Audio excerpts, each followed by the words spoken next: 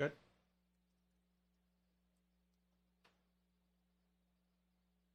I hate you both. I've hated you ever since I can remember. I hate you, and I wish you both had cancer. Cancer? Yes, in the head.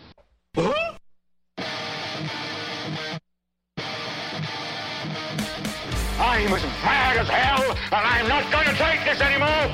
Pay no attention to that man behind the curtain. Are you telling me you built a time machine out of a DeLorean? This is the Stupid Answer Show. Uh-oh. Sounds like somebody's got a case of the Mondays.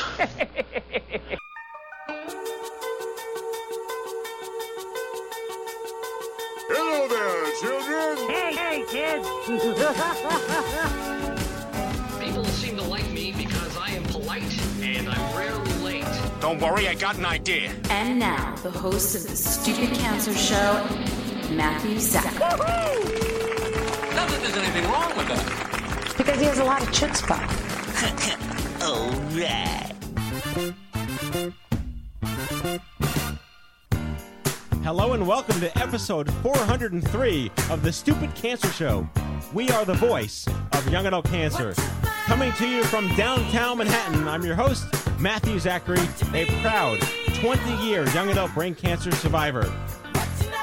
The Stupid Cancer Show is a production of Stupid Cancer, the largest charity comprehensively addressing young adult cancer. Find us online at stupidcancer.org. I'm your co-producer, Mallory Rivera. I'd like to welcome all of our first-time and returning listeners. Don't miss an episode. Subscribe to the podcast on iTunes or follow us on SoundCloud. 72,000 young adults are diagnosed with cancer each year in the United States. Sucks, huh? We change the world one chemo infusion at a time. And on this episode, what do I tell my kids? Mommy has cancer, daddy has cancer. How do you talk to your kids? Sharing information about what's going on with your health on an age-appropriate level with your young children is really important and can be overwhelmingly challenging. Jackie Woods, a licensed social worker, joins us to discuss how to start conversations and answer questions about your cancer with the children in your life. And a Survivor Spotlight on young adult triple-negative breast cancer survivor Rachel Park and surprise drop-in guest, young adult Hodgkin's lymphoma 20-year survivor Shannon Black. All right, here we are. Episode 402. We're here. Hello, Mal. Hello. Hello, Laurel. Hello. We are Noel-less and Sean-less, which is okay. They get reprieves every now and then. Yes. Yes? Yeah. Girls rule. I couldn't help but overhear that you had one of those days was today. Today has been a manic Monday. That is the that's just how I'm going to description. When you have to walk into the office and remove a shelf from the fridge to put the turkey you picked up in. Wait a minute. There is a turkey in the fridge. Oh, I didn't notice that. That is correct. You heard that and it correctly. just keeps rolling along. I just see those infomercials about when your turkey's too big and like they have a product that like expands to fit your turkey in the oven. Yeah. Okay. It's like an inflatable turkey roaster. Maybe it was in the 80s. But it showed this woman like legit, like holding this giant, infomercials always start with like someone like screwing something up that's so obvious. Yeah, messing up the most, obvious thing. So she's trying to like lift the turkey out of the sink and it slips and falls and anyway. That will not be happening with my turkey. Now I want to look this up. It's got to be on like one of those retro I'm TV very YouTube curious. channels. Really amazing. Well, I am back. I was away last week in Vienna.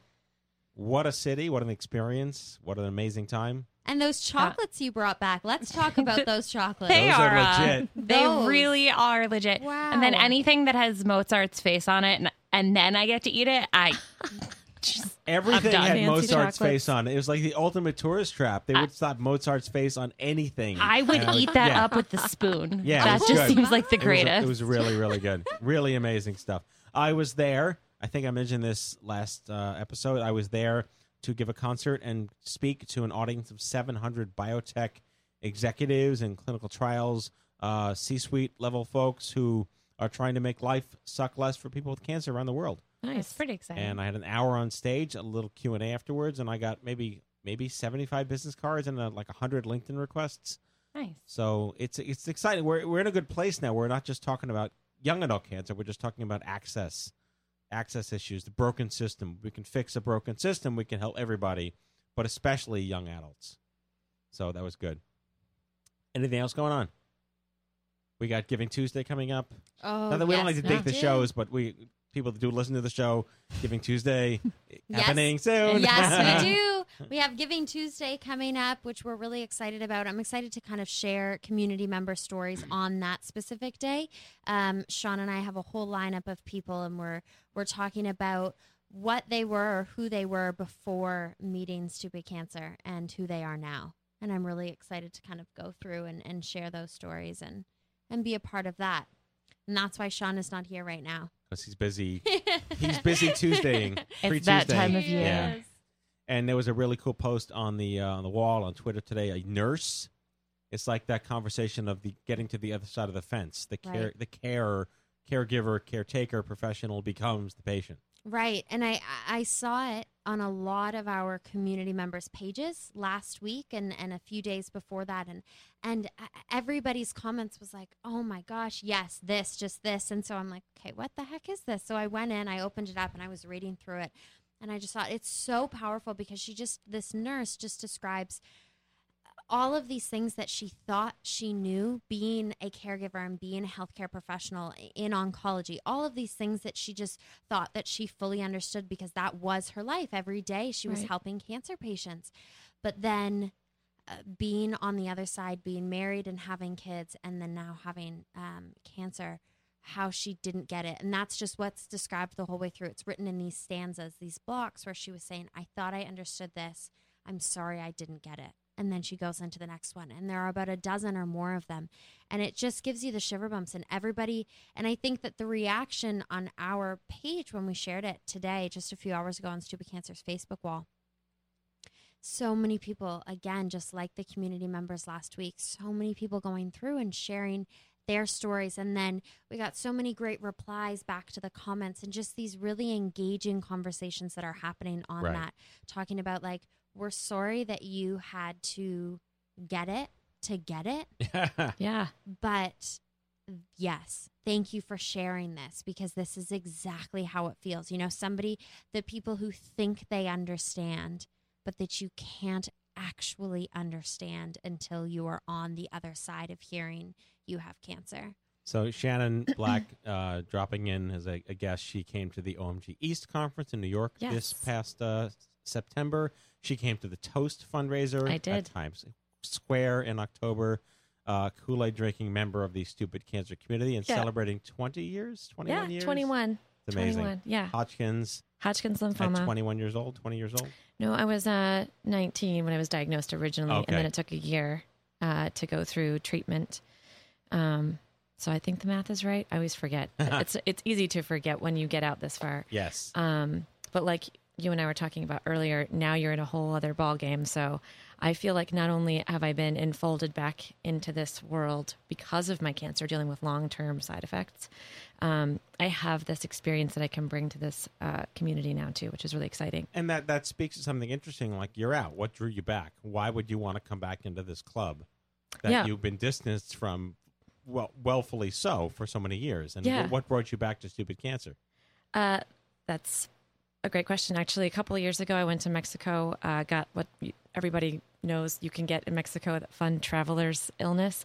And it snowballed into a 3-month drama of infection and all kinds of things that were happening with my immune system that had never happened before. Wow. And that's when I got actually introduced to Dr. Effinger at Memorial Sloan. Oh, yes. And it was a bit of a wake-up call because I've struggled over the last 20 years with my relationship with cancer. Do I want to be known as a cancer survivor? Do I not want to be known as a cancer survivor?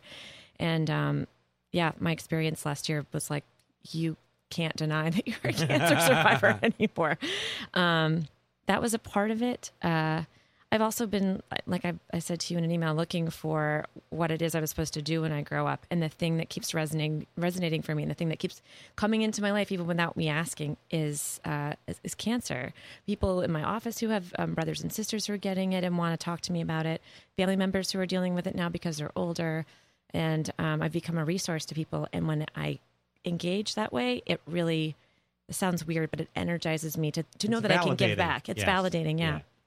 Yeah, very much so. And that, for Laurel's sake, that is the brand promise, which is the community you didn't know you needed. Yes. Permission to be pissed and a channel to give back. Yes. Yes, all those things. Yes. That's it. It works every time. Yes. Works every time. Yeah. So thank you for rejoining. And you went to First Descents. I did. Which one did you do? I went to the Outer Banks in June of 2014 with the Farm Dog team and learned to surf. Wow. Yeah. That's transformative. It was. That in of itself was. It really was. But you know what? That thing that's transformative, and it's there, but it's also here, especially after having gone to the OMG conference, is when cancer survivors get together, they just drop into their truth. Like we don't spend any time going, so where did you go to school? Or not, we're not looking for that point of reference. Where do you work? There's no small talk. No, there never is. I mean, as soon as a bunch of us got in our van with our camp mom, because we have camp moms and dads that pick you up and take you to the actual site. It's like someone turns around in the car and goes, "So what did you have?" And not in a competitive way by any means, but just like, okay, so that's our point of reference, and the storytelling around that and validating each other because we know what it's about was extraordinarily transformative. And when I witnessed that at the OMG conference as well, I was like, okay, these are the kids I want to play with, so to speak.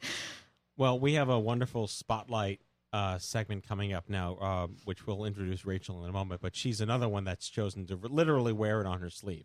Right. So let's get Rachel. In our spotlight, Rachel Park, a tie designer, triple-negative breast cancer survivor, awareness advocate for young women with breast cancer, and the founder of Rachel Park Designs and Survivor Moda. Force to be reckoned with. Going to be a great conversation. Please welcome to the Stupid Cancer Show, Rachel Park. Rachel. Hello. Hi. So I was just on the phone today with a friend I met through God knows where, but we were really focused on young women with breast cancer. It was like a very powerful, heated conversation about the passions that are driven in breast cancer and how young women with breast cancer are still this like ostracized community out there with where hereditary cancer makes a bigger difference. Hereditary risk is a big issue. And, everyone knows BRCA and Angelina and triple negative, but does it really matter when October turns pink and you vomit because of nonsense and Sears? Right. And you've really challenged that establishment understanding of what it means. And I really commend you. You've done so much with your story, and I'd love you to take us back just to the beginning. Sure. Diagnosis time? Yes. That was a doozy of a year. Just to give you a sense of the timeline, I was not quite 40. I was 39. I had a really demanding job, and I actually went to Korea in the spring and unexpectedly met. So, by the way, I'm an adoptee, so that's another fun challenge to my breast cancer story. And I went to Korea to visit a friend. I hadn't been there in years, and very unexpectedly, we were able to find my birth father.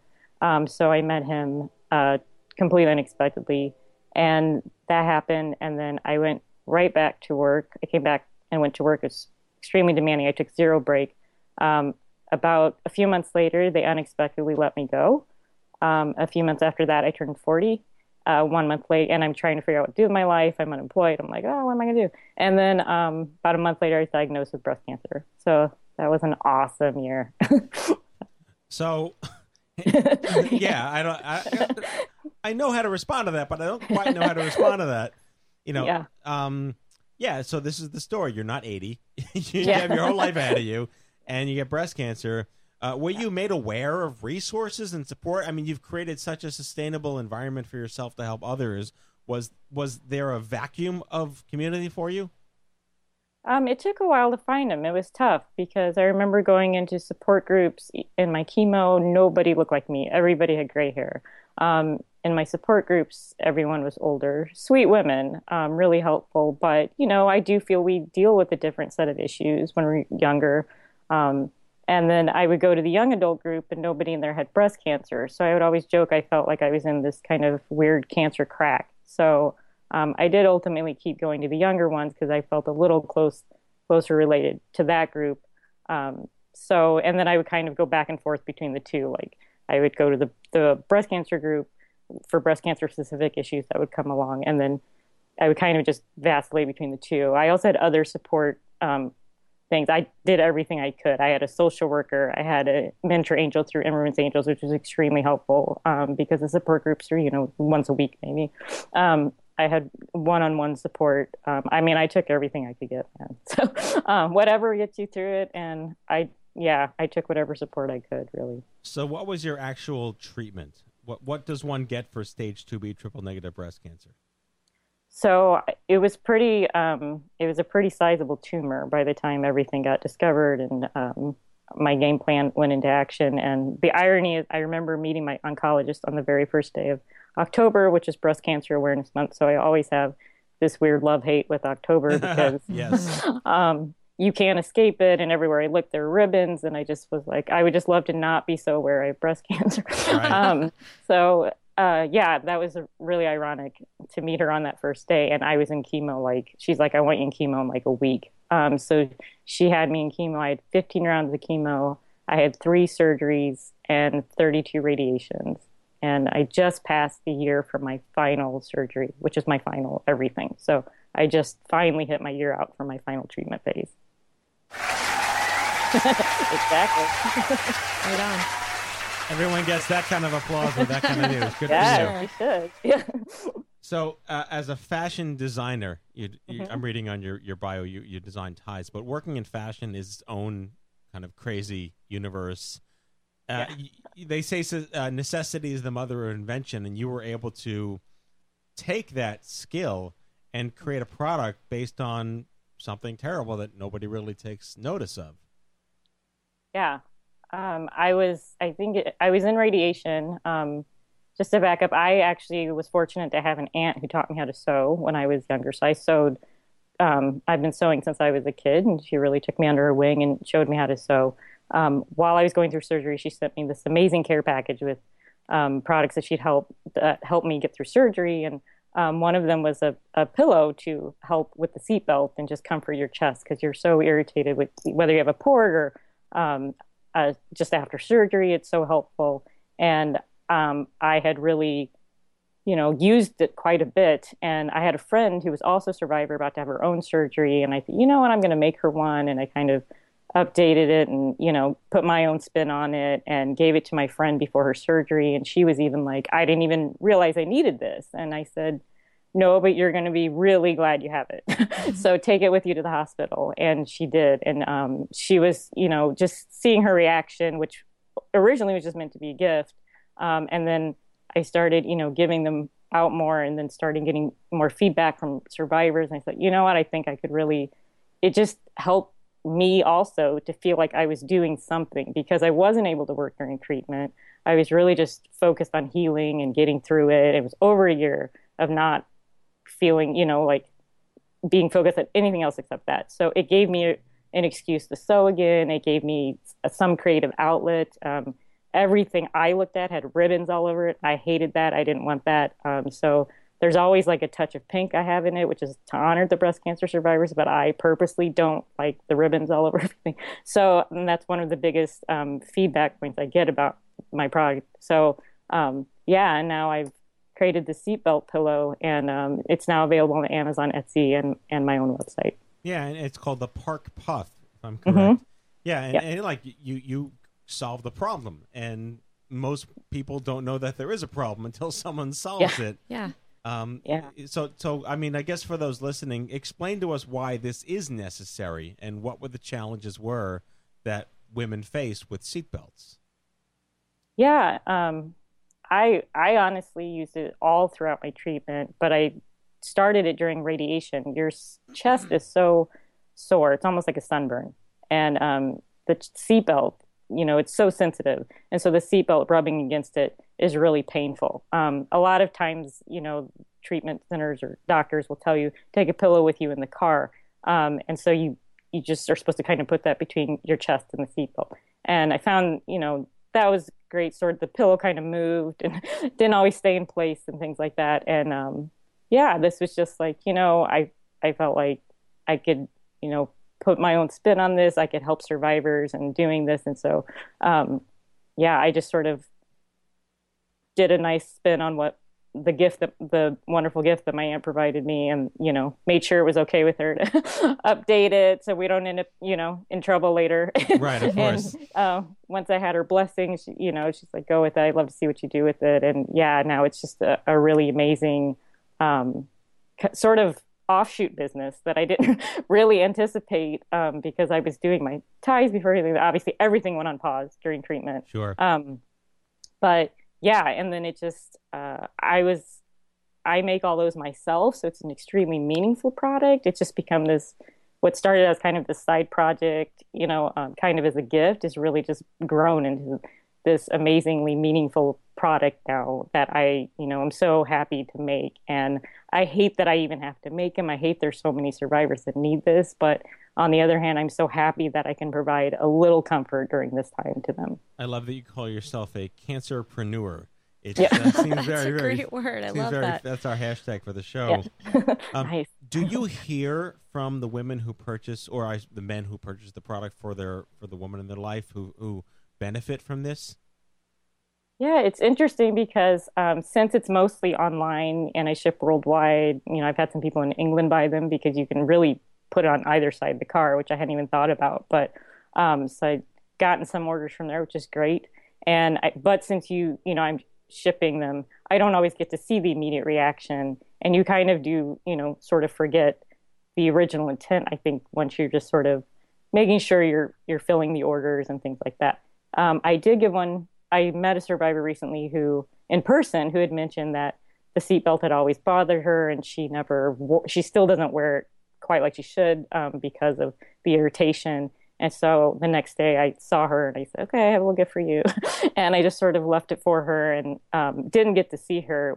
She came up to me a few minutes later and she was almost crying. And then of course I started crying, but it just reminded me like, oh yeah, like this is, she was so touched and it was such a helpful product for her. And it just reminded me like, why I originally started it and what I could provide. I mean, there's so little you feel you can do during this time, but it's just nice to know you can help a survivor in some way during this time, just feel a little bit better, make them feel maybe a little less alone, a little more comfortable during treatment. Well, we in a very vernacular way, we say we try to make cancer suck less. Yeah. Right. Exactly. That's our business. We're in the making cancer suck less business.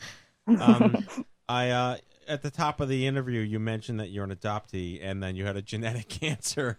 That's got to be a ball of wax. Yeah, it was kind of a double whammy. I remember the week I had shaved my head. It was a Monday. I finally just couldn't take it anymore. It was falling out, all that fun. And I remember just asking my boyfriend, I'm like, just do it, just shave it.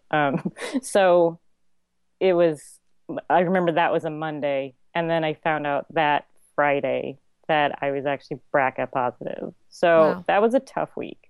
And then just what do you do with that information? And also not having my genetic history was a whole other, added challenge to going through treatment as an adoptee, as a cancer survivor. I mean, what's the very first thing every doctor asks you is what's your medical history? And I don't have those answers. So it was a bit of a shock, but yeah. Yeah, that's got to be intriguing. Yeah. So I love that your products. I mean, again, we're on your website, rachelpark.com. These ties are incredible and they're bespoke. So I'm a guy. I don't know what these things mean because I'm a guy, and I'm not a hippie. I don't travel in the Williamsburg crowd, whatever. Hipster. Hipster's the word. See, I didn't That's how know you the know words. he's not a hipster. I'm just When you said Williamsburg, I knew it. I'm just this like Jewish guy from Brooklyn. No, but bespoke. You made to suit, and that's really impressive. And what's that been like for you? Yeah, it's great. I mean, I'm really short. I'm under 5 foot. I always knew that clothes were not one size fits all. I actually think ties, contrary to popular belief, are not one size fits all. That's so true. You see that all over the town in New York. Yeah, and I mean, a regular tie is very long on me, so I always have to have mine custom cut. And yeah, I found that I just really wasn't an off the rack tie designer, and I was like, you know what? That's really one of my benefits. And I think one of the uniquities of my business, it is bespoke. It's made to order. They're all handmade in New York. I like to call it slow fashion. It's a long production time. It's handmade. They're beautiful and wonderful quality. And yeah, I'm just really proud to make them. I just noticed that you have a Star Wars branded Park Puff. Mm-hmm. That's pretty cool. I do. I just gave one to our friend Mars for their ride home from the hospital with the new baby. So yeah. Mars and Lisa, our friends. Yeah. Oh, that's awesome. We love them. Yeah. They're good friends of the show. Incredible supporters of Stupid Cancer. Very cool. Yeah, that's awesome. Well, I mean, I'm really inspired by this. It's always someone who chooses to give back. And we were joking people who wear it on their sleeve. Shannon and I go back 20 years with our cancers each respectively, and we're choosing at this point to wear it on our sleeves. But when you're fresh out of the gate with your 1 year anniversary and you're really in the trenches, that's incredibly commendable and inspiring. Oh, thank you. Appreciate that. Rachel Park, tie designer, triple negative breast cancer survivor, awareness advocate at rachelpark.com and survivormoda.com, maker of the Park Puff Star Wars edition, now available. Nice. Thank you so much for joining us. Take care, Rachel. Thank you for having me. Bye-bye. All right, and now the news. Hello, I'm Kent Brockman, and this is Eye on Cancer. Just the facts, ma'am. Stupid Cancer does a whole lot of awesome things, and here's what's happening right now. Join us for a different kind of social mixer. No pressure, no judgments, no stigma. Best of all, no sitting around in a circle sharing your feelings. Find a meetup in your area at events.stupidcancer.org or host your own. Just go to stupidcancer.org/meetup. We have meetups happening in San Antonio, Texas, Houston, Texas, and San Diego, California. Very nice, very nice. We want to see how you get busy living. So follow Stupid Cancer on Facebook, Twitter, and Instagram. And please don't forget to tag us at Stupid Cancer. Join the movement. Show how you get busy living in your Stupid Cancer gear. Shop at stupidcancerstore.org. We've been doing the show here for 10 years and want to hear more from you, our listeners. So tell us what you'd like to hear us talk about. Fill out our survey at stupidcancer.org/podcast survey and get 15% off the Stupid Cancer store. And that is your Stupid Cancer News. Jackie Woods, a social worker who has experience working with young adult cancer survivors in Baton Rouge, Louisiana. She will be speaking with us right now about how to talk with your kids about your cancer diagnosis. Please welcome to the Stupid Cancer Show, Jackie Woods. Jackie. Hi. Thank you so much for joining us. This is such an, I would say, an undiscovered and understated conversation that is so unique to what makes young adult cancer different when you're diagnosed and you have young children. Yes, I agree. It's definitely not something that most cancer patients really have to talk about. No, that is absolutely, I get asked all the time, even 10 years later, well, why do you focus just on young adults? And I always say, well, it's not like it's better or worse than kids and old people, but it's different. Oh, really? How's it different? Well, our gonads work. And we have little babies sometimes, and what do you do with that? I'm not worried about my retirement house in Florida on Medicaid when I have prostate cancer. Oh, I get it now. But your career just started. Yes. And now it's been sidetracked before it even began. Exactly. So Jackie, what got you into this line of work? You're an MSW. Yes. So, as an intern in grad school, I heard about a nonprofit in Baton Rouge, my area, that was just an amazing place to intern. And I really didn't have any experience with cancer before, but I thought I'd check it out.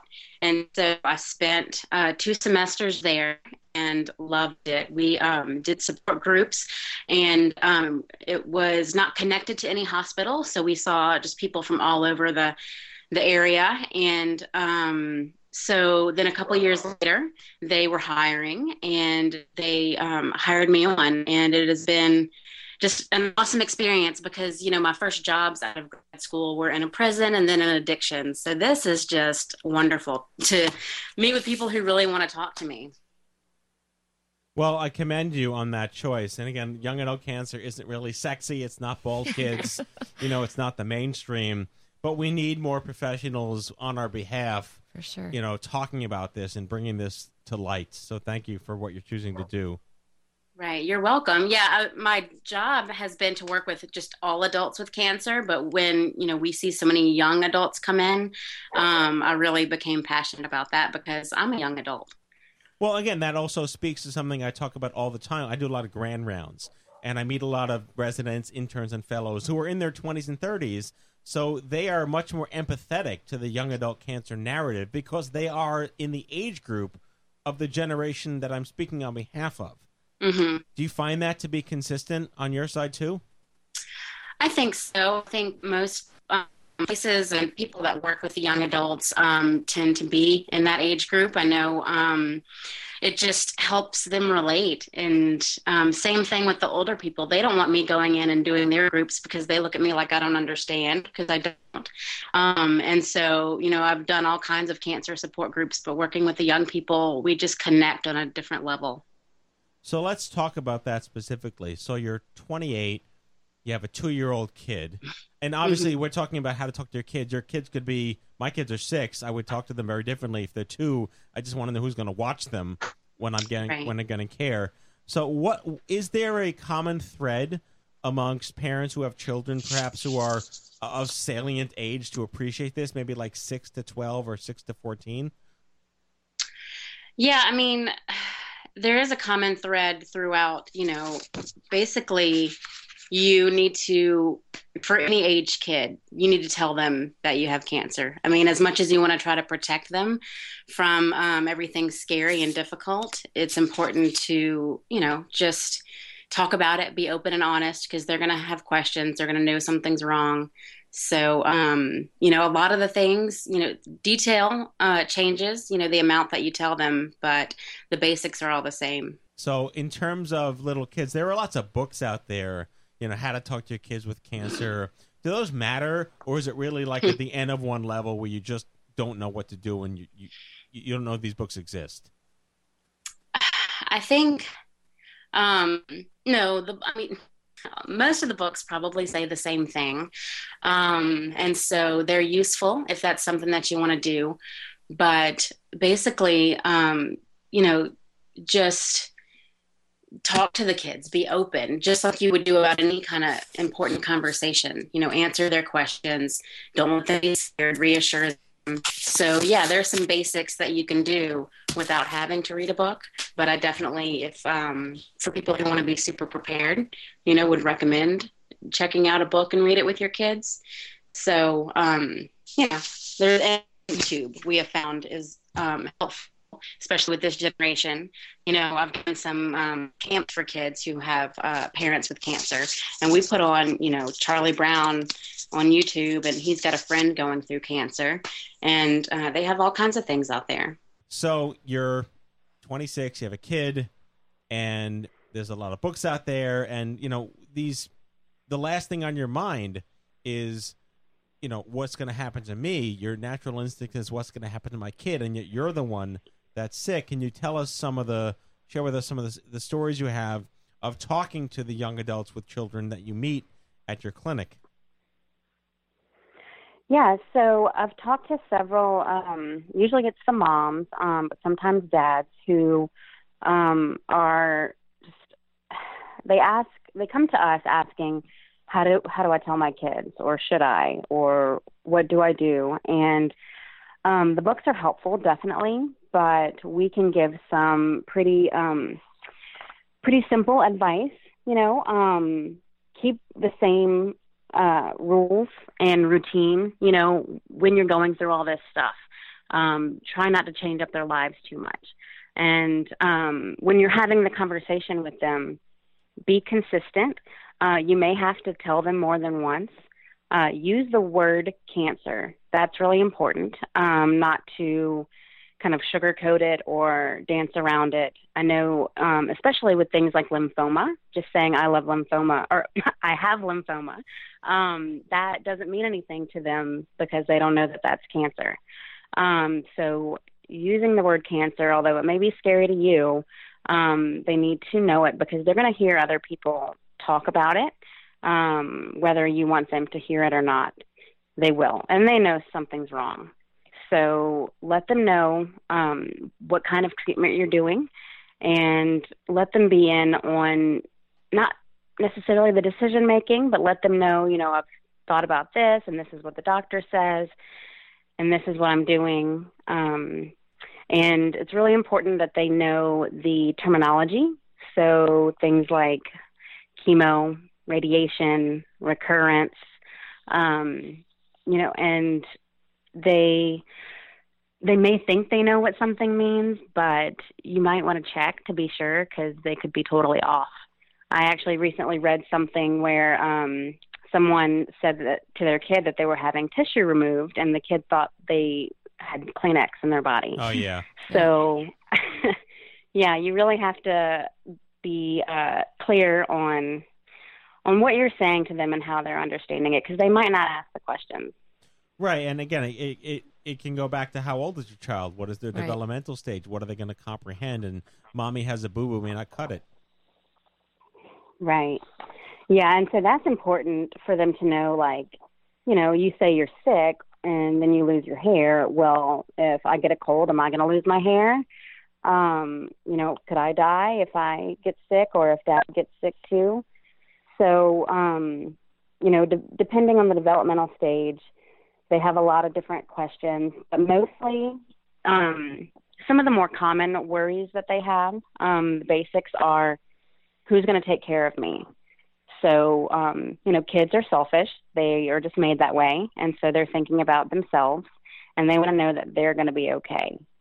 And so what I usually tell clients is you can't make promises.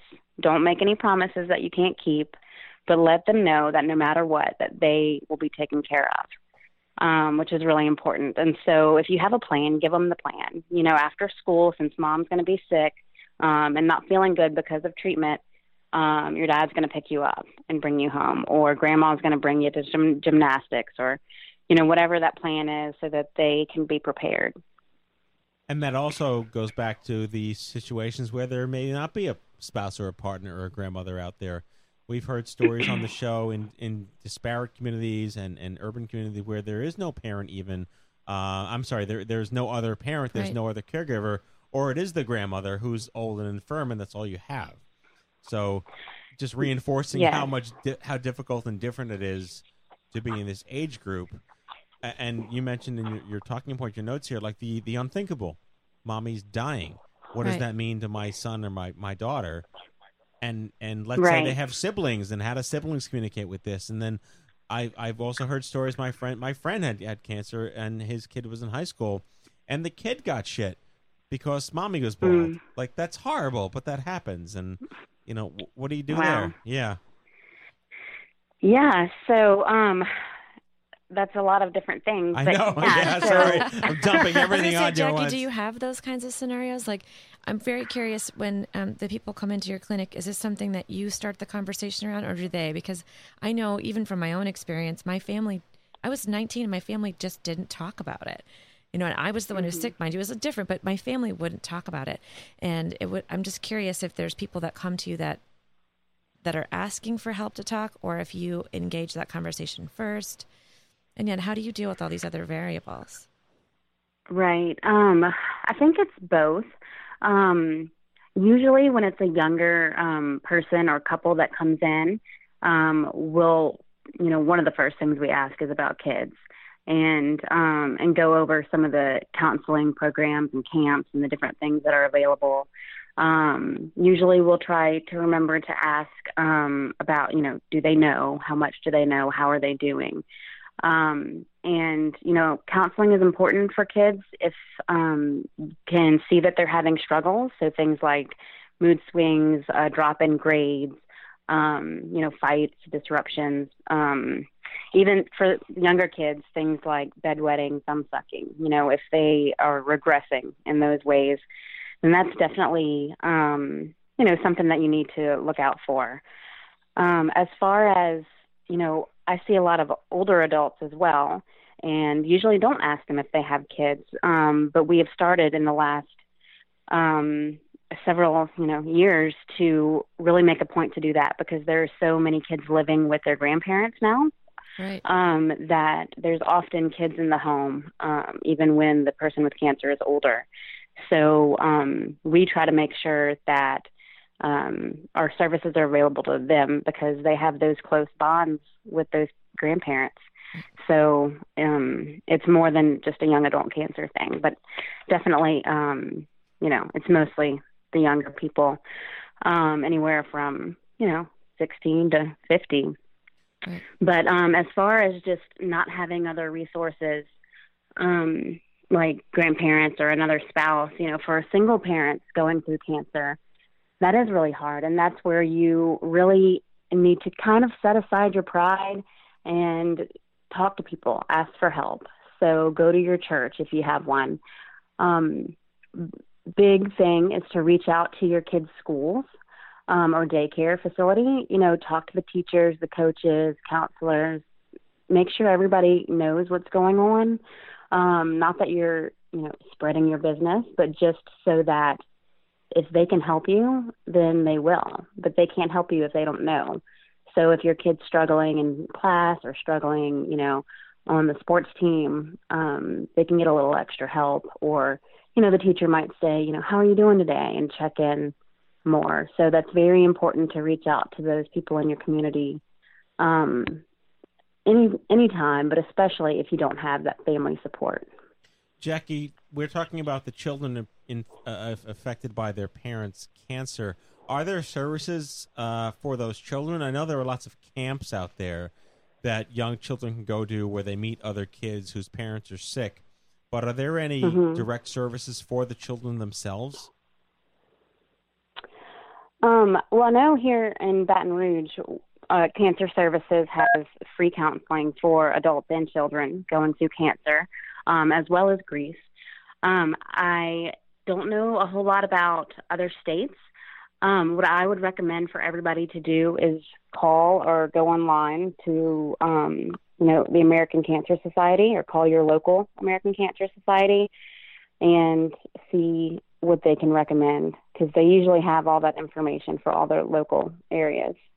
And there are also, some websites where, and I love one thing about the young adult cancer community is they're tech savvy, which is great because they can go online. So Kids Cope is, kidscope.org is a website that helps with information. They have a virtual comic book. They have videos. They have, all kinds of stuff. There's also childrenstreehouse.org, which is another organization that helps link kids to support services. So there are things out there. You just have to kind of look for what's in your area. There's not like a national, cancer, kids counseling, but, depending on your insurance situation, because if you have insurance, you can usually go somewhere to get counseling. But if you don't, there are social services for counseling that will counsel kids. They just may not specialize in cancer. This is blowing my mind right now. I feel like I have to say this, and it speaks to the profound necessity for folks like you that I just visited with a friend this weekend who has a 12-year-old, and I've watched them struggle bringing her up, and she's perfectly healthy with both, trying to get her to the right schools or take care of her health or just deal with the whole behavioral thing of growing up. But to have to deal with this, like you're talking about all these camps and these organizations that we just would never dream of having to Google for our kids. We're always looking for summer camps for our kids, not for summer camp Cancer for camp. kids. Yeah. But it's extraordinary, the work that you're doing. It's so important. It's really important. Yeah, thank you. It's one of those things, like you said, that you would never think about needing until you need it.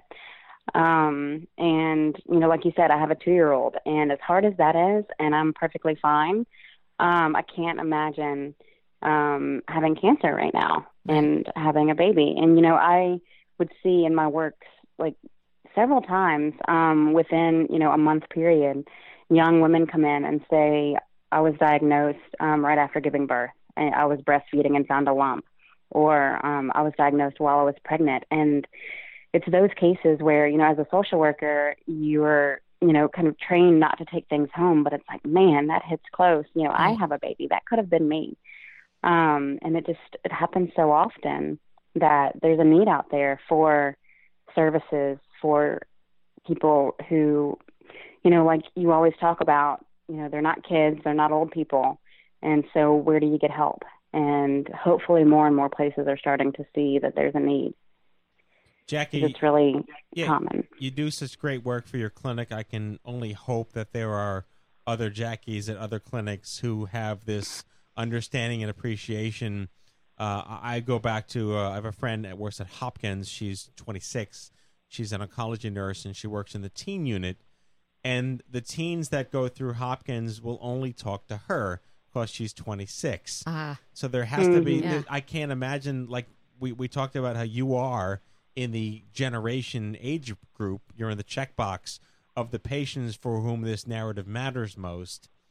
There aren't that many out of the spectrum of professionals out there. I'd love to know if there are more younger, up-and-coming social workers and nurse navigators that are out there who can be empathetic to this, because so often it just isn't in the mind's eye of the caregivers, of the medical professionals.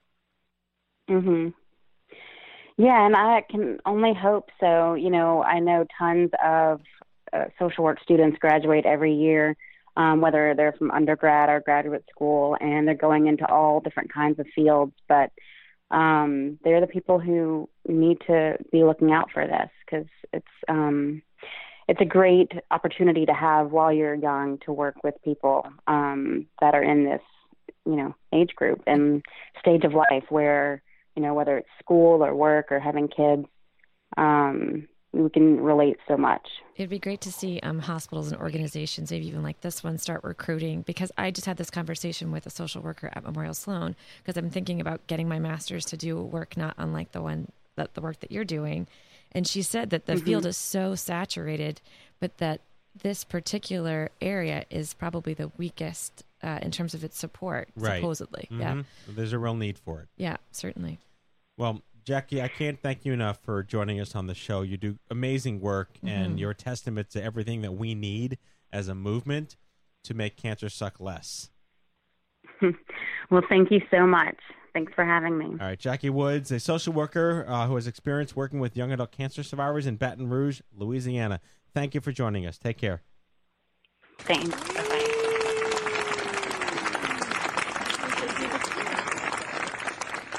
So that concludes our broadcast day. Shannon, you had a lot to weigh in on. Clearly, it all hits us. And I like either you said this or she said this, but when you get cancer, it doesn't matter what kind of cancer it is.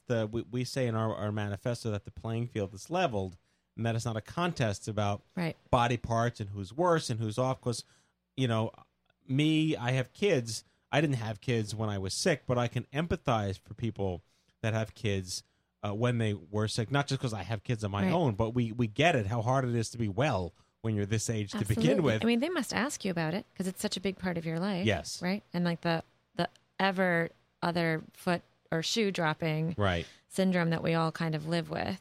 Well, I mean, it's the running gag with my wife and I is it goes back to like a line in the Sex and the City where Miranda and Steve have the baby. Everything goes back to Sex and the City. And do you love how it really does that? This is not the first time This is a regular occurrence. No, because Miranda says to Steve, "No, today's your turn to not kill the baby." So you think about like how hard it is to rear a child, let alone I mean, of twins, but rear children in this world when you're well. Yeah. What that must mean for them, instant therapy for life for kids whose mom and dads have cancer. Yeah. It's just amazing. So I'm glad that she brought this up. But like you're nodding and, you're part of the club. You get it. Absolutely. Yeah, No, absolutely. So what do you think? Your first show? Awesome. This is so much fun. I love it. It feels like it's a little off the cuff, but it's a great opportunity to have cool conversations with very like underexposed? I don't know what the right word is. People who are getting the spotlight right now. It's an underserved. And even after 10 years of Stupid Cancer and many, many partners and tons of narrative, it's still an unmeasurable improvement in are we making it suck less? And they're still getting cancer, and we're reaching a fraction of the percentage of people who need to know they're not alone. Right. I mean, already today, I'm like, how many people know about Parker Puffin? And is it happening at Memorial Sloan? Are they telling the patients? Yeah. And then immediately, like, Jackie said, like, are they recruiting students to take on these roles? Right. Well, what I said at Toast, our research, 87% of women are not made aware of their fertility risks when cancer comes along. That alone is like, we're not doing a good enough job. No, I didn't even have that conversation until a couple of years ago. Well, it was nothing happened 20 years ago. 20 years ago, you're lucky to like it was the dark ages. Have your head cut off in the hospital by accident. It's true. It was crazy. Anyway. We've come a long way, baby, as they say. Yes, we have. So thanks for stopping in. Thank you for having me. It's a lot of fun. Not the last time. I hope not. Yeah. All right. Well, with that, it is now time for our closing sequence. Prepare to activate. I hear there's rumors on the internets. You ever seen a grown man naked? And so, to all of you, a fond farewell. Hooray! I'm helping. You are a meathead. Oh, Magoo, you've done it again. That was so terrible, I think you gave me cancer. That's our show, the 403rd episode of The Stupid Cancer Show. Don't miss an episode. Subscribe to the podcast on iTunes or follow us on SoundCloud. I'd like to thank our guests, Rachel Park and Jackie Woods, and drop-in guest, Shannon Black. The Stupid Cancer Show is a production of Stupid Cancer, the largest charity comprehensively addressing young adult cancer. Find us online at stupidcancer.org. Coming to you from downtown Manhattan, on behalf of the whole team here at the Stupid Cancer Show, we hope you had as much fun as we did poking a stick at Stupid Cancer. Thanks for listening, and we'll see you back here next time. Goodbye, folks. I just did what I had to do, ain't like I had a choice, but I'ma make damn well sure we have a voice, cause cancer affects everyone, whatever the age. Now imagine you're 25, diagnosed when you're engaged. Hello and welcome to episode 403 of the Stupid Cancer Show. We are the voice of young adult cancer. Coming to you from downtown Manhattan, I'm your host, Matthew Zachary, a proud 20-year young adult brain cancer survivor.